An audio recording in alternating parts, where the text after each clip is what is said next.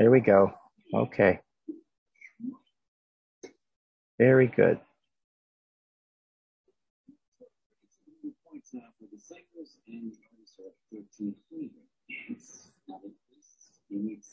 Just making sure.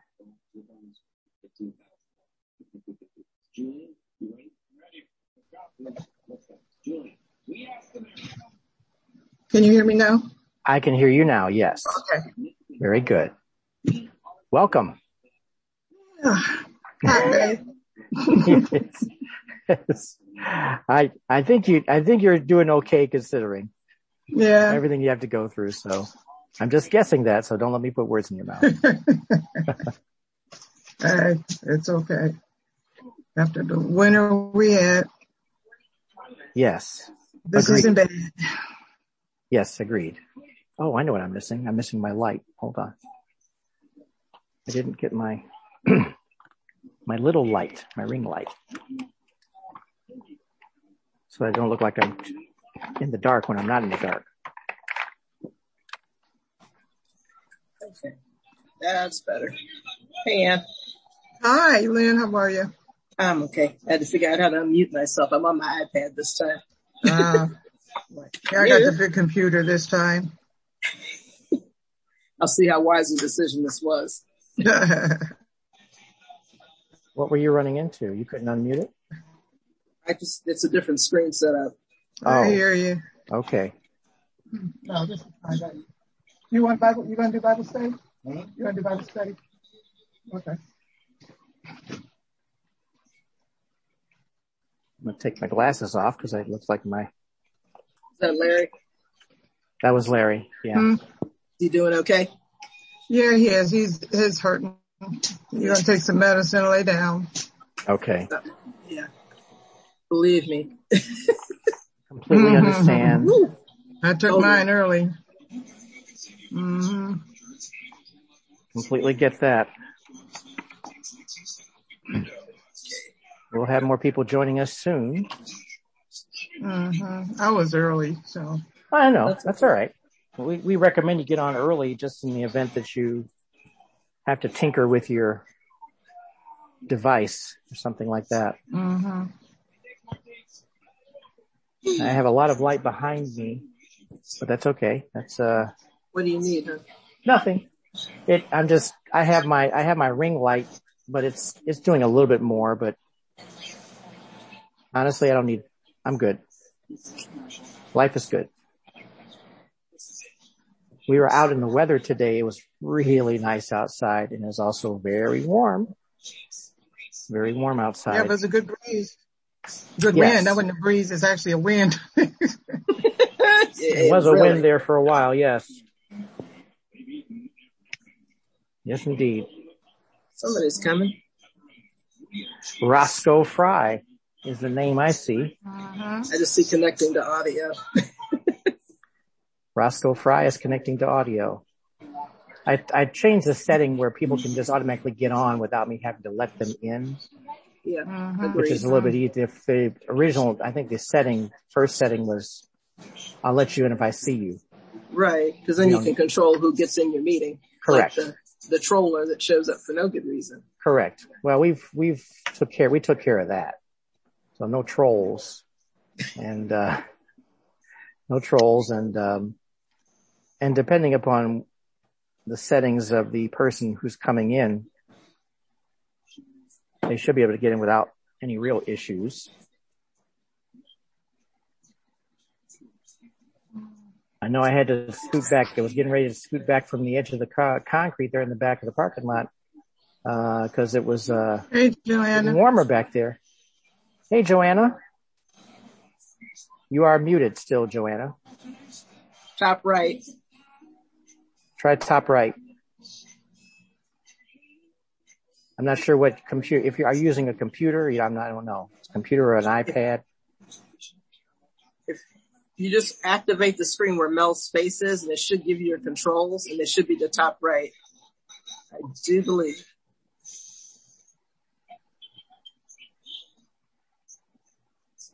Roscoe, you also have to unmute. Okay, he just unmuted. He figured it out too. Hey, Roscoe. Roscoe's in the closet. What? There he is. You look like, okay, I see a face now. Hey, Joanna. I'm lower left. Gotcha. For the unmute. Lower left, gotcha. Are you on a computer, Joanna? Yes. Okay. That was iPad's upper right. Yeah, computers are, I believe, lower left is part of the screen. Roscoe, I see you too. Good morning or good afternoon. Good evening. Can you hear me? I can hear you now. Yes. Okay. He's outside. I need some new electronics. I can see you and I can hear you a little bit. Everybody's unmuted, so everybody is on. I think Roscoe, you're battling Wi-Fi because of your. There we go. Your screen is frozen right now. Mine's dark for him. Here's what? His screen is dark for me. So. Oh, it's dark? Yeah, now he's an icon. Now he's not. Yeah, he may be trying to get back on now. Yeah, I said, okay, Mr. Roscoe. Hey, Deb. I hear Roscoe. I heard something. He just muted himself. Hey, he muted himself. I know. We'll get the hang of it. After about 5 or 6 of these sessions, we'll finally get the hang of it. No worries. Yep. It'll only take about 5 or 6 tries. You know, that's okay. It'll be November. I wish it was June. You stink. I'm sorry. Hi, Deb. Deb was unmuted and then she muted herself. Okay. Check at the bottom right, Miss Deb, and click the microphone to unmute it.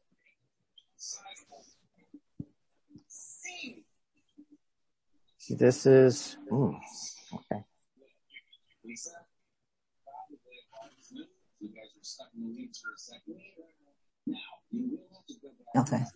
Okay. I had to turn my volume down. That's okay. We got you. That's because I had something on yesterday that I had to have the volume up. Oh, okay. Totally get it. That's okay. Can you mute the TV? That's right. Mr. Gaines. Yes. Can you mute the TV? Can I mute the TV? I sure can. Hold on. I forgot all about the TV. I was so focused on what I was doing here. TV. Okay. I have muted the TV. Nobody wants to hear America Says game show right now anyway. No. That's okay. All right. Well, we are just about 45 seconds away from 5 o'clock. We'll try and allow for people to jump on. I don't know how many we're going to have. We already heard from Ronnie. Ronnie said she's probably not going to make it this time because she's got too much sun. Too much sun. Wow. So she was feeling a little tired. And I'm glad that she made it to church today. That's a big deal for her to get out and get to church. So that was cool that she could do that. Melvin, what does it mean that I'm using enhanced encryption? Encryption, maybe? Encryption? Yeah. What does that mean? Doesn't mean anything. If anything, it means that it's a secure connection. That means that if it's enhanced. It's enhanced. I don't know if I'm doing that for you or not, but, it says recording. We are recording. Okay. We are recording. We can actually, if you were on our website, you could actually hear the audio of our Zoom Bible study from last time. It's actually available for people to listen to. So just a heads up for that. Hold on one second. I'm checking something.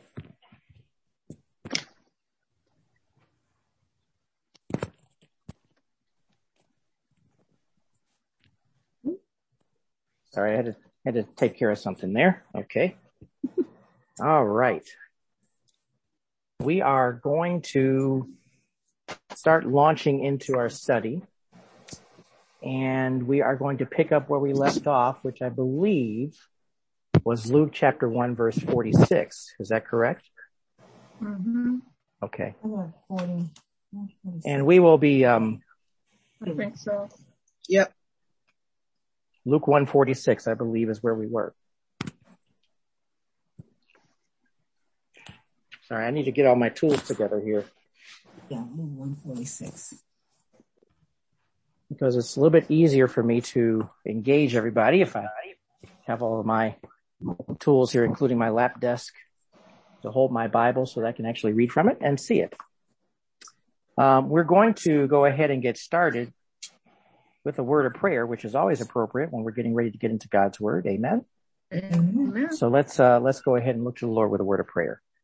Father, we just thank you for this time that you've set aside for us to get together and fellowship with everyone online here. We thank you for this time where we can do just what is a very basic Bible study, but Lord, we know that you are our teacher. You teach us through the power of the Holy Spirit, and we thank you for imparting wisdom to us as we learn more and more about your wonderful plan that you put in place for us, where you knew from the very beginning that we would need a Savior. And we thank you for how this was all orchestrated and how you used these individuals we're going to read about and discuss, and just look at the wonder of your majesty, the wonder of your creativity, the wonder of all these things that you have done for us. We thank you, Lord, for how you have prepared a place for us. And we thank you for all that you are doing, all that you continue to do. Help us, Lord, to speak truth to others as we go forth from here and for the rest of our days. And we just want to glorify you. And we ask these things in Jesus' name. Amen. Amen. All righty. Luke chapter 1, verse 46. Now we, just as a brief primer, we did look specifically at when Mary had visited Elizabeth, and we just want you to know that this is I read a comment that this was something that they did not really know each other that well. So this was an encounter that they had together, but all the conversation that was taking place was being done through the power of the Holy Spirit, and that's what we need to recognize here. The power of the Spirit was involved. And I hope that you can see that for what it is. It's just a magnificent thing to see how God was moving in the lives of Mary and Elizabeth, and also in Zechariah's life as well too, which we will look at a little bit more as we get further into this. And just for those of you who are having connectivity issues, we will try to make the audio available for this later on if for whatever reason you have a problem getting back in. Right now there's only 6 of us, so we should be good to go. We shouldn't really have any issues with that, but the capacity for Zoom is actually up to about 100 or so. So the days we have 100 people on for Bible study, it might be a pretty interesting situation. A wonderful day. That would be really something, wouldn't it? I know, right? Yep. So let's pick up in Luke chapter 1, verse 46. And the heading in my Bible says the Magnificat, Mary's Song of Praise. And that's where we'll pick up at. And we're going to read through down to verse 55 for the moment, and then we'll talk about this for a second. And I'm going to be reading from, I forget what version this is, NIV. This is the NIV version of the Bible. So follow along in yours. It says in verse 46, and Mary said, my soul glorifies the Lord, and my spirit rejoices in God my Savior, for he has been mindful of the humble state of his servant. From now on, all generations will call me blessed, for the Mighty One has done great things for me. Holy is his name. His mercy extends to those who fear him from generation to generation. He has performed mighty deeds with his arm. He has scattered those who are proud in their inmost thoughts. He has brought down rulers from their thrones, but he has lifted up the humble. He has filled the hungry with good things, but has sent the rich away empty.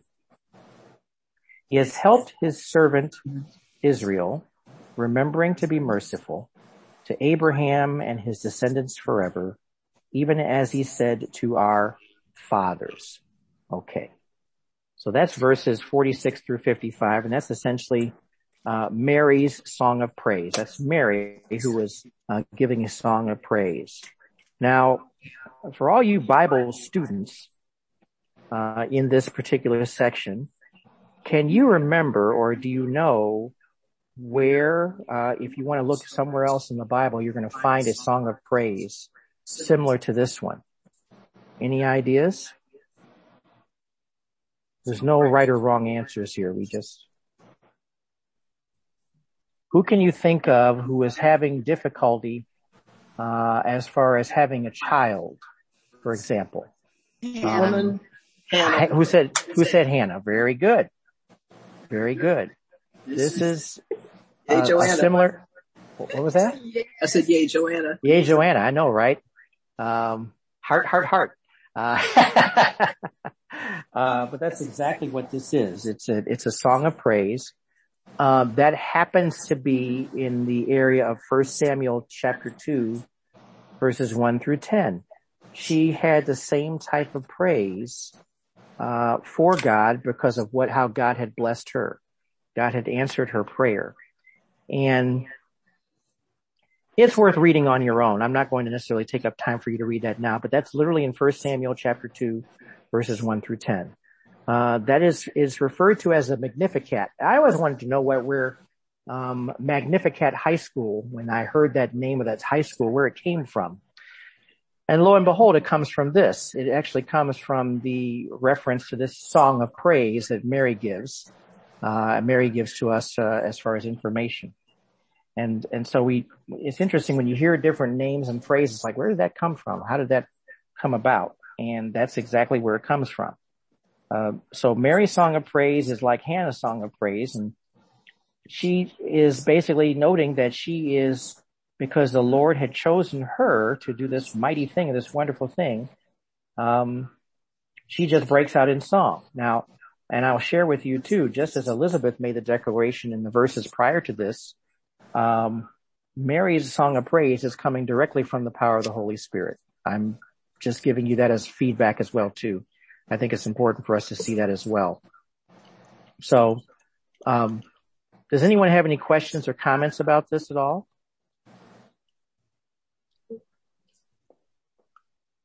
Nope, just stone cold silence. Okay. Very good. So we'll just proceed. And verse 56 says, Mary stayed with Elizabeth for about 3 months and then returned home. So they got more acquainted.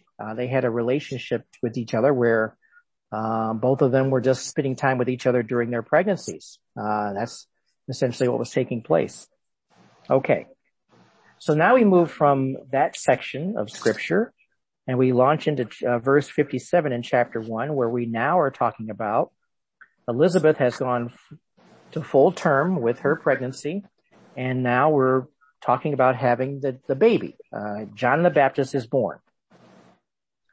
So let's read and take a look at what it says here in verses 57 through 66. When it was time for Elizabeth to have her baby, she gave birth to a son.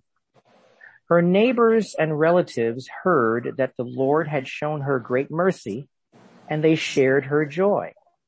And remember, what is the mercy about? Elizabeth is an old woman. Elizabeth is having a baby for the first time in her life, and she is in her 90s, approaching 100. She's in her 90s.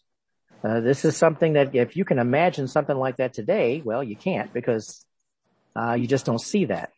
But we have to look at this from the standpoint that when we are literally talking about someone's age of being 90 years old, it is in direct comparison to, guess what, our ages. So this is a spectacular thing that's taken place.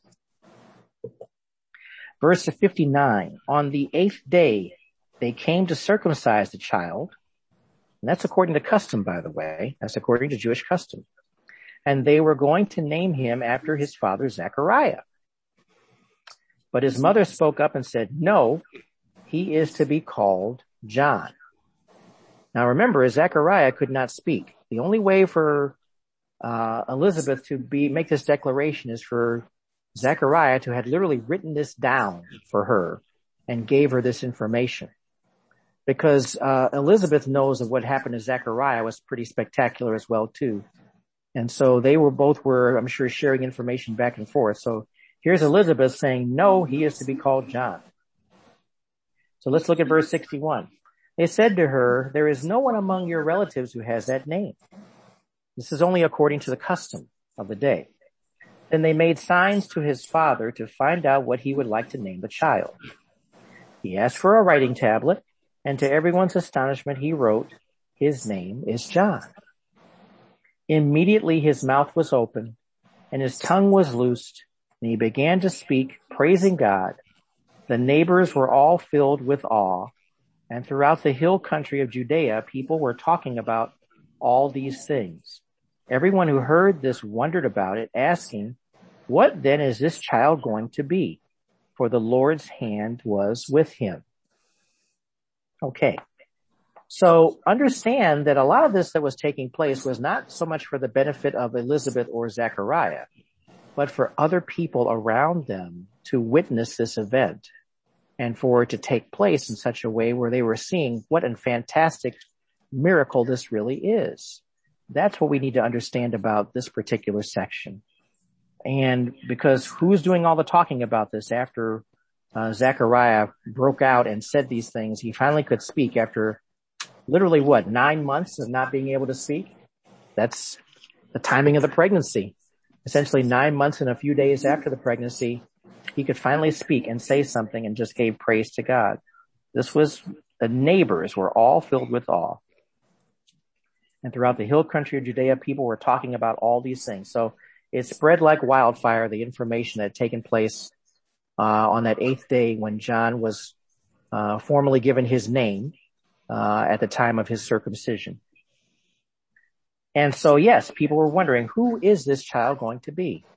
We remember what happened to Zechariah when he went to the temple. We remember that Elizabeth was became pregnant by the deeds of Zechariah. And so we recognized that this was happening. And remember, Elizabeth was not able to have a child. So we knew that this child had to be special in some way, shape, or form. Okay. And so I want to look at the prophecy that comes up that Zechariah makes as well too, because it's important to note that that's also a spirit-filled prophecy. But are there any questions or comments about this particular section when we saw that John the Baptist was born and now his circumcision? Comments, questions? Stone cold silence again. Everybody's just taking it all in. Yep. That's fine. Yes, sir. Melvin. Yes, sir. Go ahead. Oh, okay. I'm just messing with this high technology. I don't know whether I'm speaking or not. You are. You. Yep. Pearl, you're muted, just so you know. Go ahead, Roscoe. What was the reason that Zechariah couldn't speak? Was it just in shock or what? Zechariah could not speak. When we covered this in the first reading, because Gabriel was the one who went to the temple and met him inside the temple and told him that his wife was going to have a child. And he was, I believe, skeptical at the time and was not really exercising his faith. He was questioning what Gabriel was saying. So Gabriel told him he was going to say that you can't speak until such time as the child will be born and until such time as when that actual declaration was made. And he also told him, I believe at the same time, that the child's name was going to be John, because that's what Gabriel had instructed him also to know as well too. Right, so that's verses 19 and 20. Yes. If you go back to verses 19 and 20 in chapter 1, you'll see that section. And verse 18, if you go back even further, that verse is, Gabriel meets up with, verse 11, is when the angel of the Lord appears right there with Zechariah in the temple. And that's when you'll see the dialogue going back and forth between Zechariah and the angel. And the angel is Gabriel. 19 and 20 is where you'll see that. The name of John is in verse 13, is when he tells him that your prayer has been heard, you'll bear a son, you shall call him John. Correct. Exactly as it was said. Okay.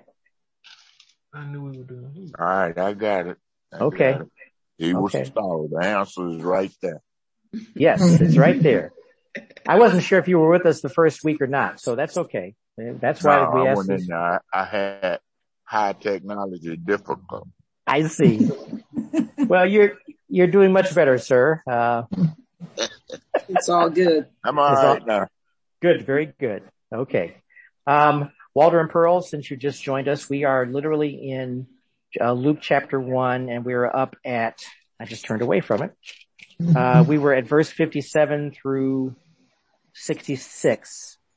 We're in the area where John the Baptist was born, so you can follow along from there. We already covered the Magnificat, Mary's Song of Praise, and we're getting ready to get into Zechariah's prophecy.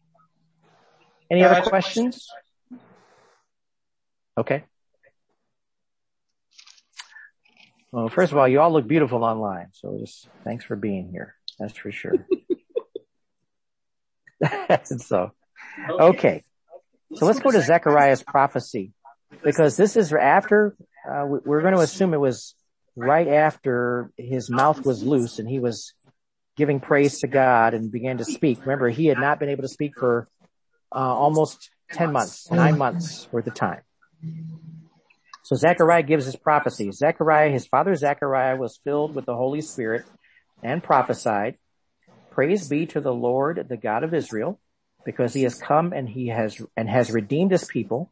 He has raised up a horn of salvation for us in the house of his servant David, as he said through his holy prophets of long ago, salvation from our enemies and from the hand of all who hate us, to show mercy to our fathers and to remember his holy covenant, the oath he swore to our father Abraham, to rescue us from the hand of our enemies and to enable us to serve him without fear in holiness and righteousness before him all our days.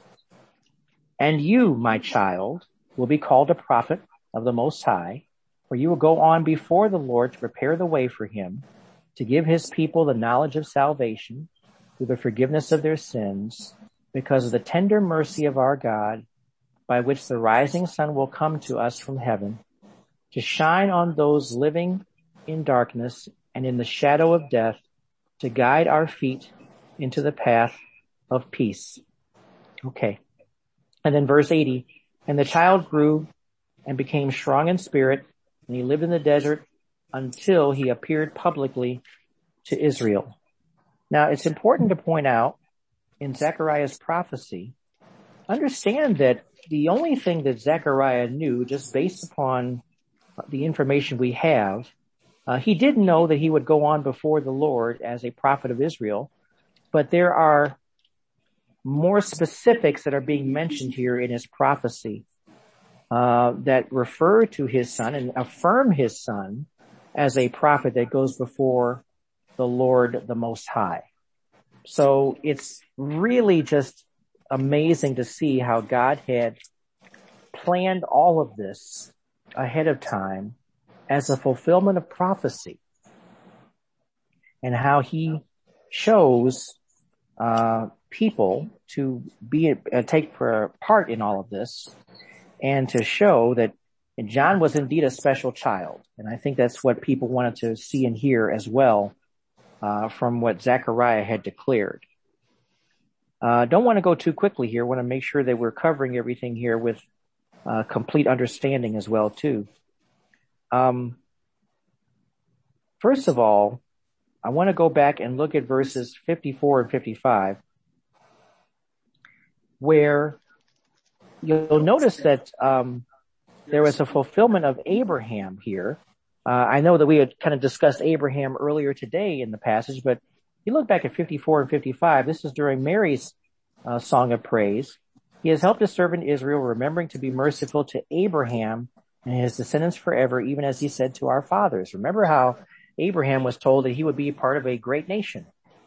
And this was a fulfillment of prophecy, this whole event of Christ's coming, as a fulfillment and a promise that was made to Abraham.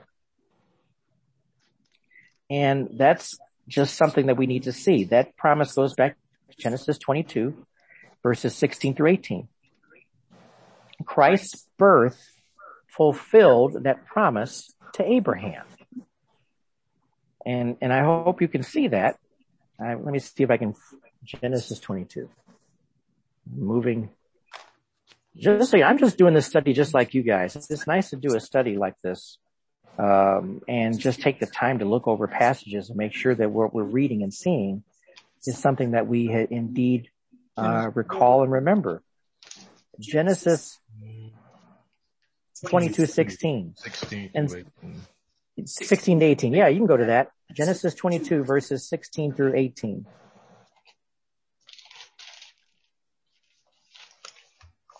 And the thing that I didn't pay attention to as closely before is that Abraham he was not a Jew.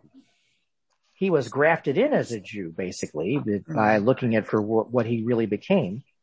Just as we all are grafted into God's family because we have the relationship with the Lord Jesus Christ. That's why when we give emphasis about being part of the children of God, we are all in his family. We are all grafted in because we're believers in the Lord Jesus Christ. Genesis 22:16 says, and said, by myself I have sworn, this is the Lord's declaration, because you have done this thing and have not withheld your son. Okay, this is the context is this was when Isaac was being taken up on top of the mountain for what was appearing to be a sacrifice to the Lord. Because you have done this thing and not withheld your only son, I will indeed bless you and make your offspring as numerous as the stars of the sky and the sand on the seashore. Your offspring will possess the gates of their enemies, and all the nations of the earth will be blessed by your offspring, because you have obeyed my command.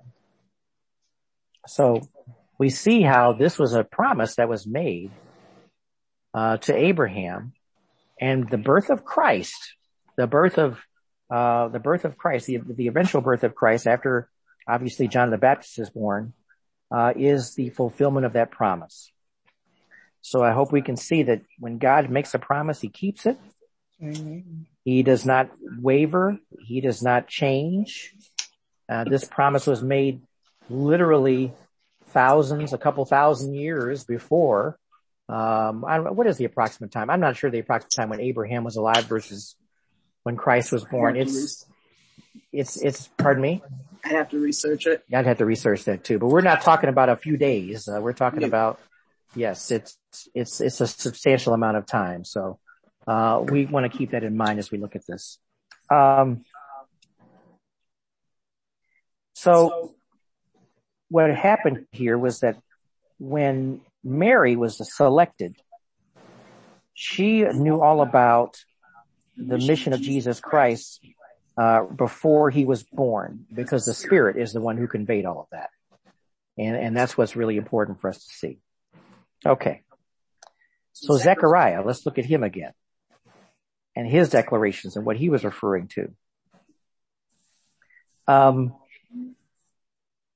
The circumcision ceremony was a very important ceremony in the family of a Jewish baby boy. I don't know how, if you know how important that really is, but that is a big deal, according to Jewish custom. And so when we had all these people who were around him, I guess the closest thing I can think of right now that you would give to a comparison to something like that would be we're talking about a dedication or something like that. You know, we're not doing a circumcision in the church per se, of course, and nothing like that. That takes place at the doctor's office, and that's where it should take place. But this is something that it was very important according to culture. And we want to see here that this circumcision was beginning to form what was going to be referred to as the holy nation of God. It was being reaffirmed through Moses. This was the ceremony that was taking place.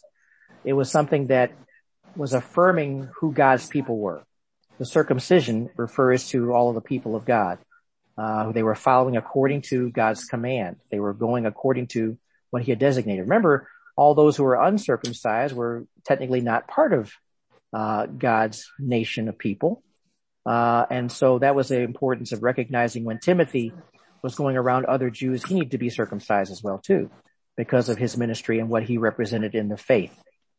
So it's a big deal, and this circumcision was taking place, and notice that everybody around them was speaking about, well, don't we need to name this child Zechariah? Don't we need to name this person, someone according to his family, which was very customary in Jewish culture? Nope. The name was John. That's the name that was chosen, by God for this child. And that's exactly who he would be. And that was to be done as a testimony, for others to see that this was a child that was chosen by God to go forth as a prophet before the Lord Jesus Christ. People needed to see that and see the difference in that. Okay. How far did I get reading in verse 67? Did I read anything about Zechariah's prophecy or not? I don't even remember now. Wait a minute. You're all the way through 7. I just need to turn the page. Okay. Okay, I'm reading. Yes, that's right. Thank you. Thank you. I'm getting dehydrated. I need to drink some more. Yes, please. There's one more reference to the Abraham part, and that would be in verse 73, where it says, the oath that he swore to our father Abraham to grant us that we, being delivered from the hand of our enemies, might serve him without fear, in holiness and righteousness before him all our days. So That's yet another reference to Abraham. How about that? We see the connection when we look at the Holy Spirit's working and how he is tying together this Old Testament prophecy into where we are today in the New Testament. Anyone who says that the Old Testament is not important, you don't know your Bible. We have to make sure that we're communicating this to everyone and being aware of that. So I just thank the Lord. This is something that we don't want to rush through. We want to recognize what this all is. It's all been planned from the very beginning. Nothing random about it. It's all according to God's timing. That's the other thing we need to recognize too. Just like the Lord's return is all going to be based on what? His timing. Everything the Lord does is based upon his calendar, his clock, his time, when he determines it is sufficient to do those things. And all of these things as they are taking place, and all of these miracles are taking place, they are being done as a testimony, not just for the people who were present then, but for all of us as well too today, to see God's goodness in all of this. So we've covered the birth of John the Baptist and Zechariah's prophecy. And thank you for the extra note on Abraham, to see the connection that is taking place, between the people, who will be part of that great nation that, God was speaking to Abraham about. And here we are. We're now at that point where we recognize and see it has come to pass, through this, first chapter of Luke. Are there any questions so far?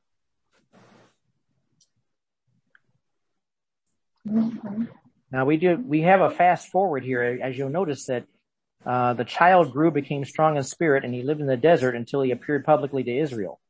And he appeared publicly to Israel pretty much around his 29th or 30th birthday. So some time has gone by here, and it's going to go by here because we recognize that, Elizabeth was still pregnant and still had John literally as Mary was being conceived through the power of the Holy Spirit to have Jesus be born as well too. So now we're going to cover Jesus' birth, going to Luke chapter 2. Let's take a look at what it says here. And so we have to kind of follow along and look at the time frame here as time goes by. Verse 1 in Luke chapter 2, we're going to start reading from there. In those days, Caesar Augustus issued a decree that a census should be taken of the entire Roman world. This was the first census that took place while Quirinius was governor of Syria, and everyone went to his own town to register. Verse 4, so Joseph also went up from the town of Nazareth in Galilee to Judea, to Bethlehem, the town of David, because he belonged to the house and line of David. No, pay attention to that. That's pretty important stuff. There's a reason why Mary is with Joseph. You see that? There's a reason why they're together. And that's what we want to make sure we're always clear on that. And so Luke is doing a great job of documenting this information for us to see that all of this was planned by God and it's all falling in line. with what we were talking about. Okay, verse 5. He went there to register with Mary, who was pledged to be married to him and was expecting a child. While they were there, the time came for the baby to be born, and she gave birth to her firstborn, a son. She wrapped him in clothes and placed him in a manger because there was no room for them in the inn. Now, remember, Luke did not record all the other stuff that was going on about Mary getting pregnant without him doing anything while he was a virgin, and all the talk about publicly divorcing him. All of that's being skipped over here. It's not being discussed because you have to understand that Luke is kind of a reporter for us. He's giving us the facts based upon the historical reference. That is how he's writing this. So we need to recognize that it's a different writing style altogether. So all those things we're referring to in the other areas, I think it's Matthew, whatever the passage is where, you guys have to help me out with that. I can't remember exactly where it is, where, Joseph was talking about quietly divorcing Mary because, she got pregnant and not wanting to ridicule her. It was, in a different gospel, obviously. Well, it's briefly mentioned in verse 26 of chapter 1. Oh, okay. It just says in the 6th month, Gabriel was sent from God to a city of Galilee named Nazareth to a virgin. And it kind of goes through it, but it's not in the same amount of detail that you get in other gospels. Right. Exactly. So we have more information if we look at another gospel and we see the actual reference where Joseph is saying, I don't know if I can marry this woman. And then he has a dream, and says, no, you take this woman. That's the woman that you're supposed to be with. And, you'll go ahead and, have this child together. And so that's where we have him wrapped in the clothes, placed in a manger. So this was, again, not long after John the Baptist was born. So we want to keep that in mind too. Okay. So let's go now to verse 8. I think that's verse 8. Yes. Verse 8. And there were shepherds living out in the fields nearby, keeping watch over their flocks at night. An angel of the Lord appeared to them, and the glory of the Lord shone around them, and they were terrified. But the angel said to them, do not be afraid. I bring you good news of great joy that will be for all the people. Today in the town of David, a Savior has been born to you. He is Christ the Lord. This will be a sign to you. You will find a baby wrapped in clothes and lying in a manger. Verse 13, suddenly a great company of the heavenly host appeared with the angel, praising God and saying, glory to God in the highest, and on earth peace to men on whom his favor rests. And of course, this is one of the most famous passages of scripture, especially if you look at A Charlie Brown Christmas. Mm-hmm. It's pulling directly from this passage. This is the passage that Linus quotes in the auditorium.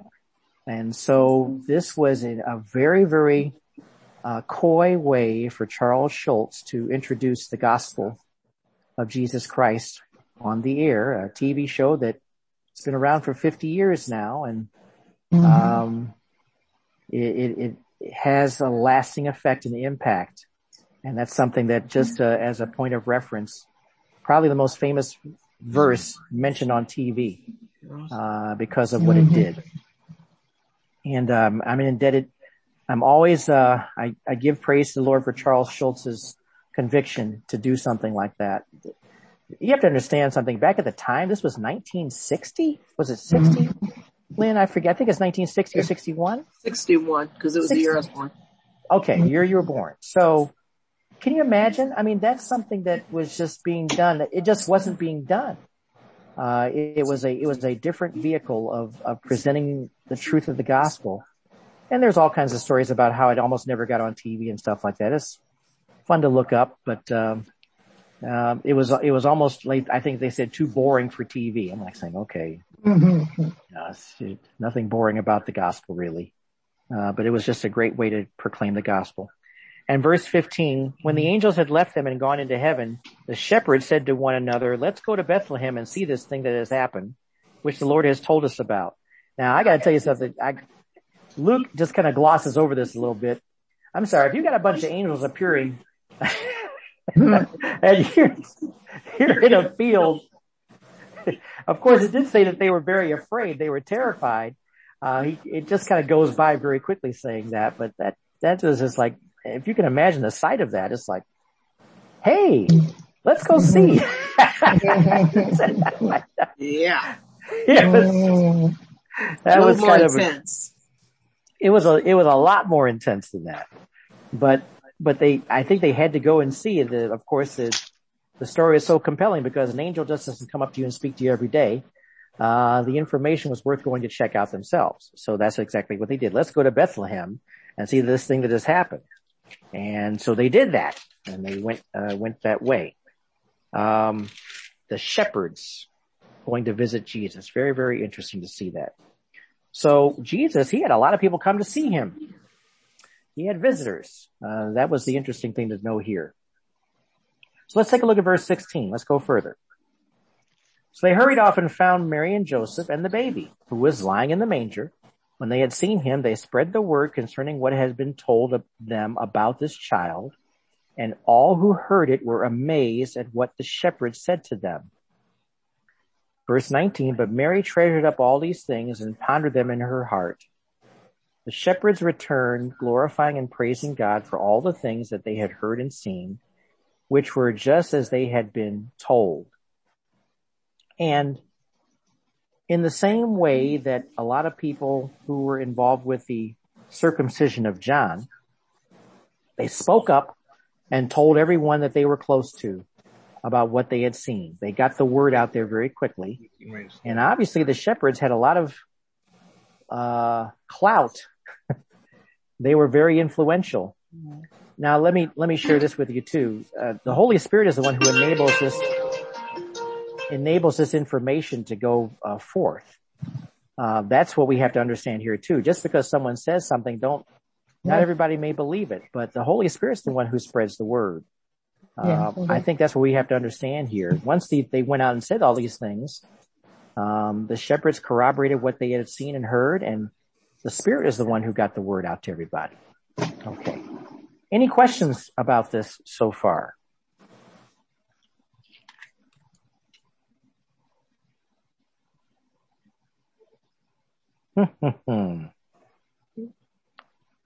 Pretty straightforward stuff. Hey, Mel. Yes. Earlier you were mentioning a time frame as to when the promise was given to Abraham, and yes. And I'm like Lynn, I'll have to do a little bit more, but what I could find is it's looking like it was at least 645 years. According to, I'm looking at a timeline that I was able to pull up. Okay. And it made reference to Galatians 3:17, where Paul was talking about 430 years, but then looking at this timeline, it broke it down a little bit more, where Abraham was 75 when the promise was given. Okay. And then 25 years later, he begat Isaac at 100. Isaac begat Jacob, and then it went on and it gave more years. He was 60. By the time Jacob went to the land of Egypt, he was about 130 years of age, which makes up about 215 years. Okay. And after this, it took 430 years when Israel left Egypt, got the law. Yep. So it was some years, like you said. It was a huge time frame. Huge amount of time. Yeah. Very good. Yeah. So we're covering a lot of space when it comes to time. And yeah, the 430 years is also a very important aspect too, because remember that period of time, supposedly between Malachi and the birth of Jesus, is that 400-year time frame where God was not speaking to his people. Mm-hmm. He was silent. He was silent. That in itself was an amazing thing to ponder, where we were talking about God remaining silent. So the expectation of the people was there, but God was not saying a word for 400 and some years. So that is scary. That's very scary. I mean, something like that today, I'm not sure that some of us would do very well with that. I don't think we would. I think we would be very, very disconcerted. So the timing is interesting in how it took place then, but it also shows that when God's not going to do anything before his time, you're not going to make him do something before it's time. It's going to be according to his timing. I was trying to find the place in scripture where, I guess it's in Matthew, where Joseph was going to quietly divorce Mary. I think it's in Matthew. Should be, I think. I was trying to flip back to that, but that's the place where you would go back and look at the account for where Joseph, I guess Mary just says, I'm pregnant. And so Joseph says, oh boy, something happened. If you go to Matthew 1 verse 18, yes. It just gives you the birth of Christ and it starts talking you through the story from Matthew's perspective. Okay. So that was I didn't want to dwell on that too much, but I just wanted to mention that because Joseph has to have an important role here in understanding who Jesus is. And it had to be revealed to him through the dreams. This is again one of those places where Joseph is sensitive to dreams as far as God's communication to him.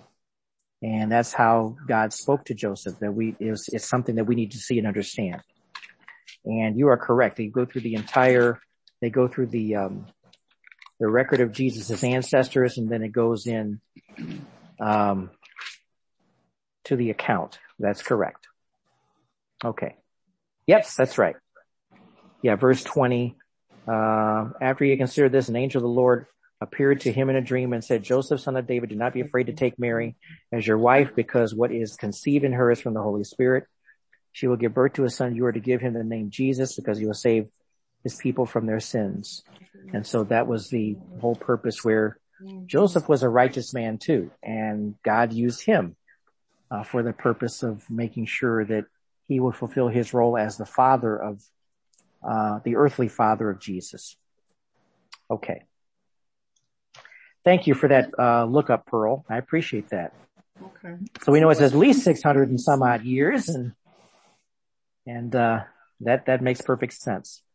And actually, the author said that really you couldn't give a definite timeline, and so that was the best guess that they could put those years just looking at the genealogy and going through Sure. those scriptures. Yeah. Sure. It's a conservative number. You know what I mean? It may have been closer to 1,000. I mean, so for what it's worth. So that's the best we can go, and we just go with that. That's all we need. Okay. So if there are no other questions, we're going to launch further into chapter 2. And we are at the point now where, let's see, I turn the page and I go and lose my place. Oh, okay. We're back at verse 21 in Luke 2. Mary and Joseph bring Jesus to the temple. Guess what? It's circumcision day. The 8th day. On the 8th day, when it was time to circumcise him, he was named Jesus, the name the angel had given him before he had been conceived, exactly the same way as John. The name was already chosen for Jesus before he was born. When the time of their purification, according to the law of Moses, had been completed, Joseph and Mary took him to Jerusalem to present him to the Lord. As it is written in the law of the Lord, every firstborn male is to be consecrated to the Lord and to offer a sacrifice in keeping with what is said in the law of the Lord, a pair of doves or 2 young pigeons. So here they are. They're going now to the ceremony it's the consecration. And here's where Simeon comes in, a very righteous man. Now there was a man in Jerusalem called Simeon who was righteous and devout. He was waiting for the consolation of Israel, and the Holy Spirit was upon him. It had been revealed to him by the Holy Spirit that he would not die before he had seen the Lord's Christ. Holy moly. What an amazing thing to be told. You're not going to leave this earth until you see Jesus. Moved by the Spirit, he went into the temple courts. When the parents brought in the child Jesus to do for him what the custom of the law required, Simeon took him in his arms and praised God, saying, "Sovereign Lord, as you have promised, you now dismiss your servant in peace, for my eyes have seen your salvation, which you have prepared in the sight of all people, a light for revelation to the Gentiles and for glory to your people Israel." Oh my, oh my. That really gets to me right now. I gotta be honest with you. I've read this many times before, but we're looking at how God is just moving in the lives of many devout people who are following the Lord and showing them different truths relative to where they're coming from and where they are. And the Holy Spirit was gracious enough to allow this man to see something that the Spirit had shared with him, because frankly, Simeon was just waiting for some sort of sign of deliverance. He was waiting for some sort of sign to Israel that this whole thing about this prophecy would be fulfilled and be taking place in his lifetime in some way, shape, or form. And here, I gotta tell you, that got to me a little bit more than I thought just by reading this. What an amazing, wonderful thing that God will do for those who truly are seeking after him and looking to him. To have him go and see the Lord and hold him in his hands, hold him in his arms. I mean, that is just amazing to me. Verse 33, the child's father and mother marveled at what was said about him. Then Simeon blessed them and said to Mary, his mother, "This child is destined to cause the falling and rising of many in Israel, and to be a sign that will be spoken against, so that the thoughts of many hearts will be revealed, and a sword will pierce your own soul too." Wow. Can you imagine Mary and Joseph, hearing these words or hearing what's being said here about their child, their newborn child, and what he represents? The rising and falling of many in Israel. That's their whole world. That's their whole world. That's what we need to see here. And to be a sign that will be spoken against, so that the thoughts of many hearts will be revealed. Does Jesus not do this today with his word? He causes many to rise and fall. He causes many to, frankly, be repelled and turned away. He causes many to be drawn to him because of his goodness. And guess what? All of these things are taking place because of who? The Holy Spirit. The Holy Spirit is the one who's working through all of these individuals and communicating this information. What an amazing thing to see. The old man Simeon. Simeon's song, I guess there's a song that Simeon is credited for as well here too. The Nunc Dimittis. From the first words of the Latin translation, Simeon could die in peace because he had seen the Messiah. So we don't know when Simeon passed on after this, but we can only believe it was not too long after this. That's pretty much what's implied here. And, it's not like the Jews didn't know what the Old Testament prophecies were. They were spoken of many times before. The thing is that some would pay a little bit of attention to these prophecies and some would pay a lot of attention to them. So when Jesus actually did come, there was still maybe half the people knew who he was or believed he would be the Messiah, and half of them really weren't sure about it or just chose not to believe at all. So we need to understand that as well too. And the prophecy was that he would bring salvation to the entire world. Take a look at Isaiah. Flip over, hold your finger where you are. Go to Isaiah 49.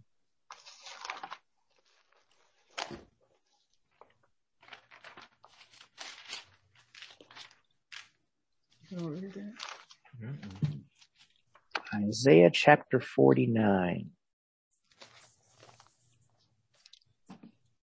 Let's see if I can find it.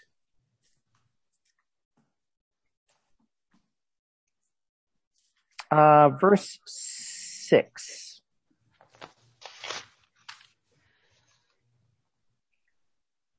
It is too small a thing for you to be my servant to restore the tribes of Jacob and bring back those of Israel I have kept. I will also make you a light for the Gentiles, that you may bring my salvation to the ends of the earth. Who is he referring to? He's referring to Jesus Christ. Keep in mind, when Isaiah spoke in prophecy and was speaking what the Lord's words were, I don't think he had complete understanding as to what's being said. He just said it. But we have an understanding of it because we have context. The context is there that we understand what it means when he says, I'll make you a light for the Gentiles, that you may bring my salvation to the ends of the earth. Because remember, it's not just the Jews who were going to experience salvation, but it was the entire world. And that's what Simeon is saying here too. The same thing, a light for revelation to the Gentiles and for glory for your people Israel. He's pulling right from the words of Isaiah. Wow. I have a whole new way of responding to this prophecy of Simeon than I've ever had before. When you look at human emotion and when you look at how God truly does honor us as we honor him, and he is a God that keeps his promises.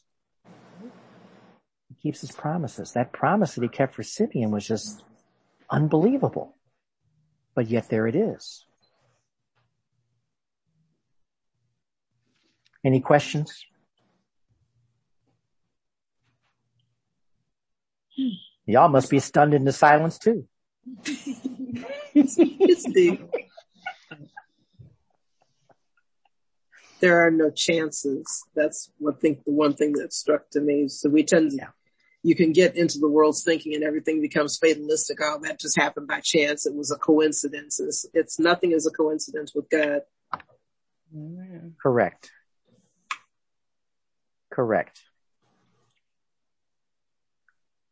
And let's go to verse 36. So you see all these prophecies that are being lined up. And I think these prophecies are for none other than Mary and Joseph around their child as a way of affirmation of what they are involved in and what they're doing. Look what it says in verse 36 back in Luke chapter 2. There was also a prophetess, Anna. You get to tell your mother. Your mother's name is Anna. Yeah. It's pretty interesting. The daughter of Phanuel of the tribe of Asher. She was very old. She had lived with her husband 7 years after her marriage and then was a widow until she was 84. Wow. So she lost her husband 7 years into their marriage and remained a widow. That's a long time, isn't it?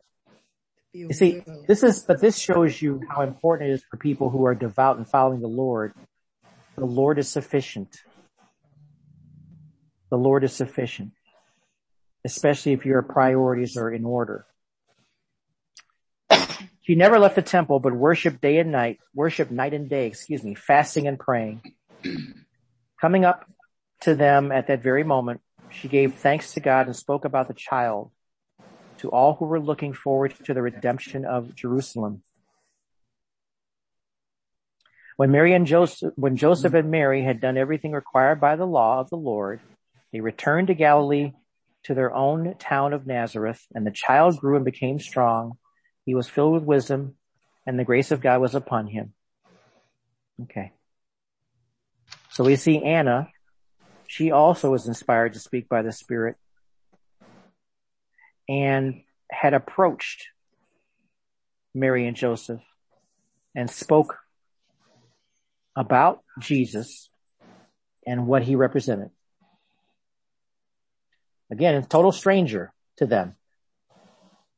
I wonder if Joseph and Mary had other encounters like this where total strangers were just going up and speaking to them about who this child was. We only have writing of these accounts. We don't know for sure, but it seems to me that there were others that probably spoke to him as well too, especially as time went along, just to reassure them of their responsibility and what they were involved in. Okay. Now, I can finish up chapter 2 because it looks like we have one more section here, and then we will pick up with starting with chapter 3 next time. Look how much we covered here. We covered all of chapter 2. Woo! I'll tell you. Okay. Verse 41. Now, this is as Jesus was getting older now. Every year his parents went to Jerusalem for the feast of the Passover. When he was 12 years old, look how much time has gone by, they went up to the feast according to this custom. After the feast was over, while his parents were returning home, the boy Jesus stayed behind in Jerusalem, but they were unaware of it. Now remember, he's 12 years old. So when we think about a 12-year-old, we typically do not look at 12-year-olds as being mature or grown, especially today. Amen? They are young and they still have skulls of development. But Jesus was obviously different. Verse 44, thinking he was in their company, they traveled on for a day. And they began looking for him among their relatives and friends. When they did not find him, they went back to Jerusalem to look for him. After 3 days, they found him in the temple courts, sitting among the teachers, listening to them and asking them questions. Everyone who heard him was amazed at his understanding and his answers. When his parents saw him, they were astonished. His mother said to him, "Son, why have you treated us like this? Your father and I have been anxiously searching for you." Verse 49. "Why were you searching for me?" he asked. "Didn't you know that I had to be in my father's house?" Now, when I read about the accounts of Simeon and Anna, that answer was not a smart alecky answer at all. They were trying to tell Joseph and Mary, this child was different, this child was special, and he was doing the work of the Father who had conceived him in the first place. But they did not understand what he was saying to them at that time. Because they're still parents. They're still looking after their child. They have responsibility for that child. Verse 51, then he went down to Nazareth with them, and he was obedient to them, but his mother treasured all these things in her heart, and Jesus grew in wisdom and stature and in favor with God and men. Whew. The part where it says he went back to Nazareth with them and submissive to them. That's God of the universe being submissive to his earthly parents. That's right. So he's showing that things are to be done properly in order. Even in his case, people say, well, surely you're God. You don't have to follow those same rules. And it's like, no, I have to follow the rules too. Very true. I mean, there was no rebellion that had taken place there. He did not openly rebel against his parents. He was actually doing what was the appropriate work. And there was a lesson that was being taught here for his parents to see. They needed to see what was taking place. Because look at all the response when Jesus was there teaching. They were amazed at his understanding and answers. Remember, this is a 12-year-old boy. He was providing wisdom of adults. And beyond that, in their communication with people who were teachers of the word, people who were appointed to teach the word. But yes, Lynn, you're correct. He had to submit. He did go back. He just asked an honest question. Why were you searching for me? Didn't you know I had to be at my Father's business, in my Father's house? Okay. But now, that scripture where it says, Mary kept these things in her heart. Yes. And the vision just came in my mind that she probably was kind of like snickering, like, yes, he got it. You know, like some of us praying for these kids, and, you know, I could just see her being excited that, you know, he got it, you know, he was a kid, but it also says that, they were allowing him to grow into this. Yes. Doing his Father's business. They didn't yank him across his head and say, boy, come on, you know, and yes, I don't get the feeling that went and transpired that way. Well, think of this. Here's the thing. He's 12 years old. When do bar mitzvahs take place? At 12 or 13. Yeah. 12 or 13, isn't it? Mm-hmm. That's what I thought. This is the transition. What does the ceremony represent? A person becoming from a boy to a man. To a man, yeah. That's right.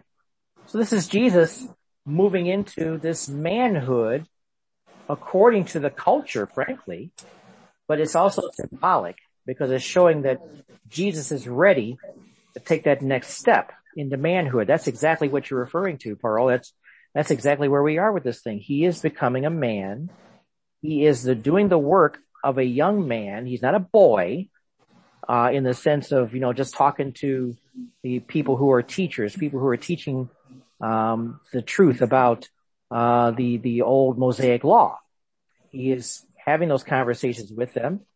And, there are mixed feelings when we see our kids grow up, in some cases, in some families, it's like, boy, you can't get this boy out of here fast enough. Well, that's true. It's like, I can't speak for everybody, but we can see here that this is a situation where, we always do treasure our children when they're at their youngest sometimes because they're always so precious. And then we go into puberty and then we're ready to just tear our hair out. When does puberty take place typically? 12 and 13, 14. Yeah. Those 13s, huh? 13, yeah. About 12 to 14, yeah. Yeah, that's right. So we're talking about a transition from boyhood to manhood in all aspects of life. But this is something that Joseph and Mary needed to see this too. They needed to see it was time to kind of step back and let Jesus grow and be who he was. We're no longer, we're taking the reins off as far as raising him. So he was obedient, went back to the household. He kept on growing in favor and stature. And we need to see this as well too when it comes to new believers becoming more mature in the faith. Knowing that the Spirit is still teaching us and still dealing with us in such a way where we want to walk in such a way. New believers still have to grow and develop too. No matter how old we are, we still have to grow and develop. I didn't become a believer until I was 26 years old, so I can only speak for myself. I was a new believer at 26. I still had a lot to learn, even though I was well into my adulthood. So that was something that's very important for me to go through and understand as well too. And I hope all of you can see that and understand that for what it is. Okay. Any questions as we've covered Luke 2? I gotta tell you, I had to go back and look at that prophecy of Simeon again. That just, for whatever reason, I've read that so many times before. Today, it just blows me away. You live your whole life with an expectation, and you're seeing something where you know that God is doing something, but you don't quite have a handle as to what it is. But you know that there's prophecy, and then the Spirit speaks to you and say, you're going to see Jesus before you die. That just blows me away. I just think that's amazing. I have a comment now as we close. Can you hear me? Yes, I can hear you. We've studied the foundation of the faith in all these scriptures here. And if we think about all the people that we have touched base with in terms of God's plan, and what came to mind for me is these people are all called for God's purpose. In terms of our personal application, Ephesians chapter 2, you have to turn to verse 10 says, Oh, yep. You are God's masterpiece. He has created you anew in Christ Jesus. So you do good things he has planned for you long ago. So that's in terms of application for us. As we think of each one of us, how we came to the Lord and all the different experiences that we have had, and he has called us for a purpose. I was thinking about Anna, and she had lost her husband, and all these years, God had a purpose for that. So you think of all the difficulties that we have, you think about some of the things that happened to you in your life, and I think about my life, and this happened, everything that he's allowed to happen to me has been for a purpose, in terms of, who he wants me to be in terms of sharing his word with others. Oh, man. That was beautiful, Deb. Thank you for sharing that. It's making me a little bit more emotional than I expected today too, because I know that you've been through quite a bit yourself, and you've been just a soldier for the Lord for a long time. And Anna, that thing about Anna being to mind, and I just really seen that whole thing for the first time. Had been married for 7 years, love of her life for all we know, right? And then he died. Yeah. And yet she remained faithful. Absolutely. She wasn't going back out and looking for anybody else. She said the Lord was sufficient in her life. There you go. Oh, what an amazing story here. I've gotten a whole new approach out of this, just by looking at that one section, both of Simeon and Anna. Thank you for reflecting that as well too. There is application for us. Indeed. Yep. Any other questions or comments? I'll tell you. Woo, that's a good stopping point for me. I'm going to go and dab the eyes a little bit. And okay.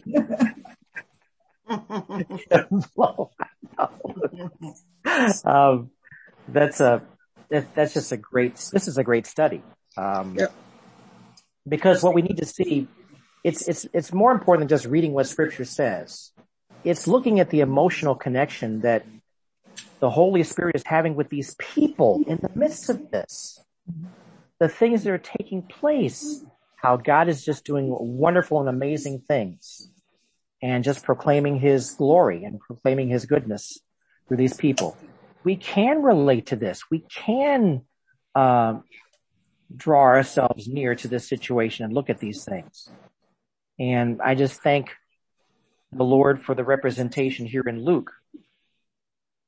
And of course, in your own study time, you can go back and look at the lives of Elizabeth, look at the lives of Mary. Those who write commentaries about them, of Simeon, of Anna, Joseph and Mary. Well, I already said Mary, say Joseph as well too. And look at what's being written about them as well. Some more than others. Joseph isn't written about as much, but we just know he followed the Lord too and trusted what the Lord told him. How important was that? Get up and take your child away. Get up and do these things according when God spoke and moved to him. That he had to be the one to do the leadership in that vein as well too. How important was it for Joseph to listen to what God was saying to him? It was very important. They all had a role of being used by the Lord. And that's very important for us to see. Okay. All right, guys. Any other questions or comments? We schedule normally 60 to 90 minutes, but we don't have to go 90. We could just end it here. And we'll pick up next time and start with Luke chapter 3. And I just am in awe of what God has been doing and what he has been doing, and just showing us and teaching us the importance of that connection that he gives us by looking at the characters that he presents to us in Scripture, all historical in nature, but we need to see how they responded when God spoke to them and spoke through them. Let's go ahead and close out in prayer. Father, we just thank you for your teaching at this time. We thank you for your word. We thank you for how you present these things to us, where, Lord, sometimes we read a passage in Scripture 10 times and we may not have the reaction, but the 11th time you just do it to us. You just hit us right between the eyes. I thank you for your truths. I thank you for how you truly have used us as a people. And we are just grateful that you have chosen us to convey your word. to others as well too. Help us to be mindful of the roles that Simeon and Anna had, just to communicate your goodness to Mary and Joseph about this child that they were raising. I thank you for your promises that you've kept for hundreds, if not thousands of years. And Lord, you have promised us that you are returning to us as well too. We thank you for that promise. We know that you're going to keep it because you keep your promises. You're a God of truth, and we thank you for your truth. We thank you for acting in spirit and in truth. Bless us, O Lord, as we move about, as we prepare for another week of work for some of us. We have to get out and just do what's necessary, but as we do so, we pray, Lord, that you just be with us as we convey your truth to all those who come in contact with us. Thank you, Lord, for the power of the Spirit. Thank you for your teaching. We ask all these things in Jesus' precious name. Amen. Amen. Thank you all for stopping by for a Sunday afternoon, and hopefully you're cool where you're at. That's pretty important right now because we're going to have some hot days coming up. Walter, coming up, 90 degrees. I think it's 87. Yeah. One of those days. I'm not sure if that's a work day for you or not, but he's like, yep. Yeah, it is. It's well, just stay cool, everybody. Now we're Thanks every again. fourth Sunday. Every fourth Sunday. We will catch you again in June. Okay. So we won't be meeting again until then, but enjoy your Memorial Day. I do know that next week there's an expectation for us to be back at church at 5 for the, testimony time. Testimony time. Testimony time. Praise team, and you guys are going to be singing and... Yes, we'll be singing. Singing, and are there going to be testimonies as well too, or is it just... Well, singing and testimony. Singing and testimony time. All right, right on. Yes. Right on. We'll catch you then. Okay. All right, guys. Well, take care of yourselves. God bless you all, and we'll see you in about another month, okay? Have a good week. We'll see you before you that. You too. Take care. Take care. Bye-bye. Good night. Bye.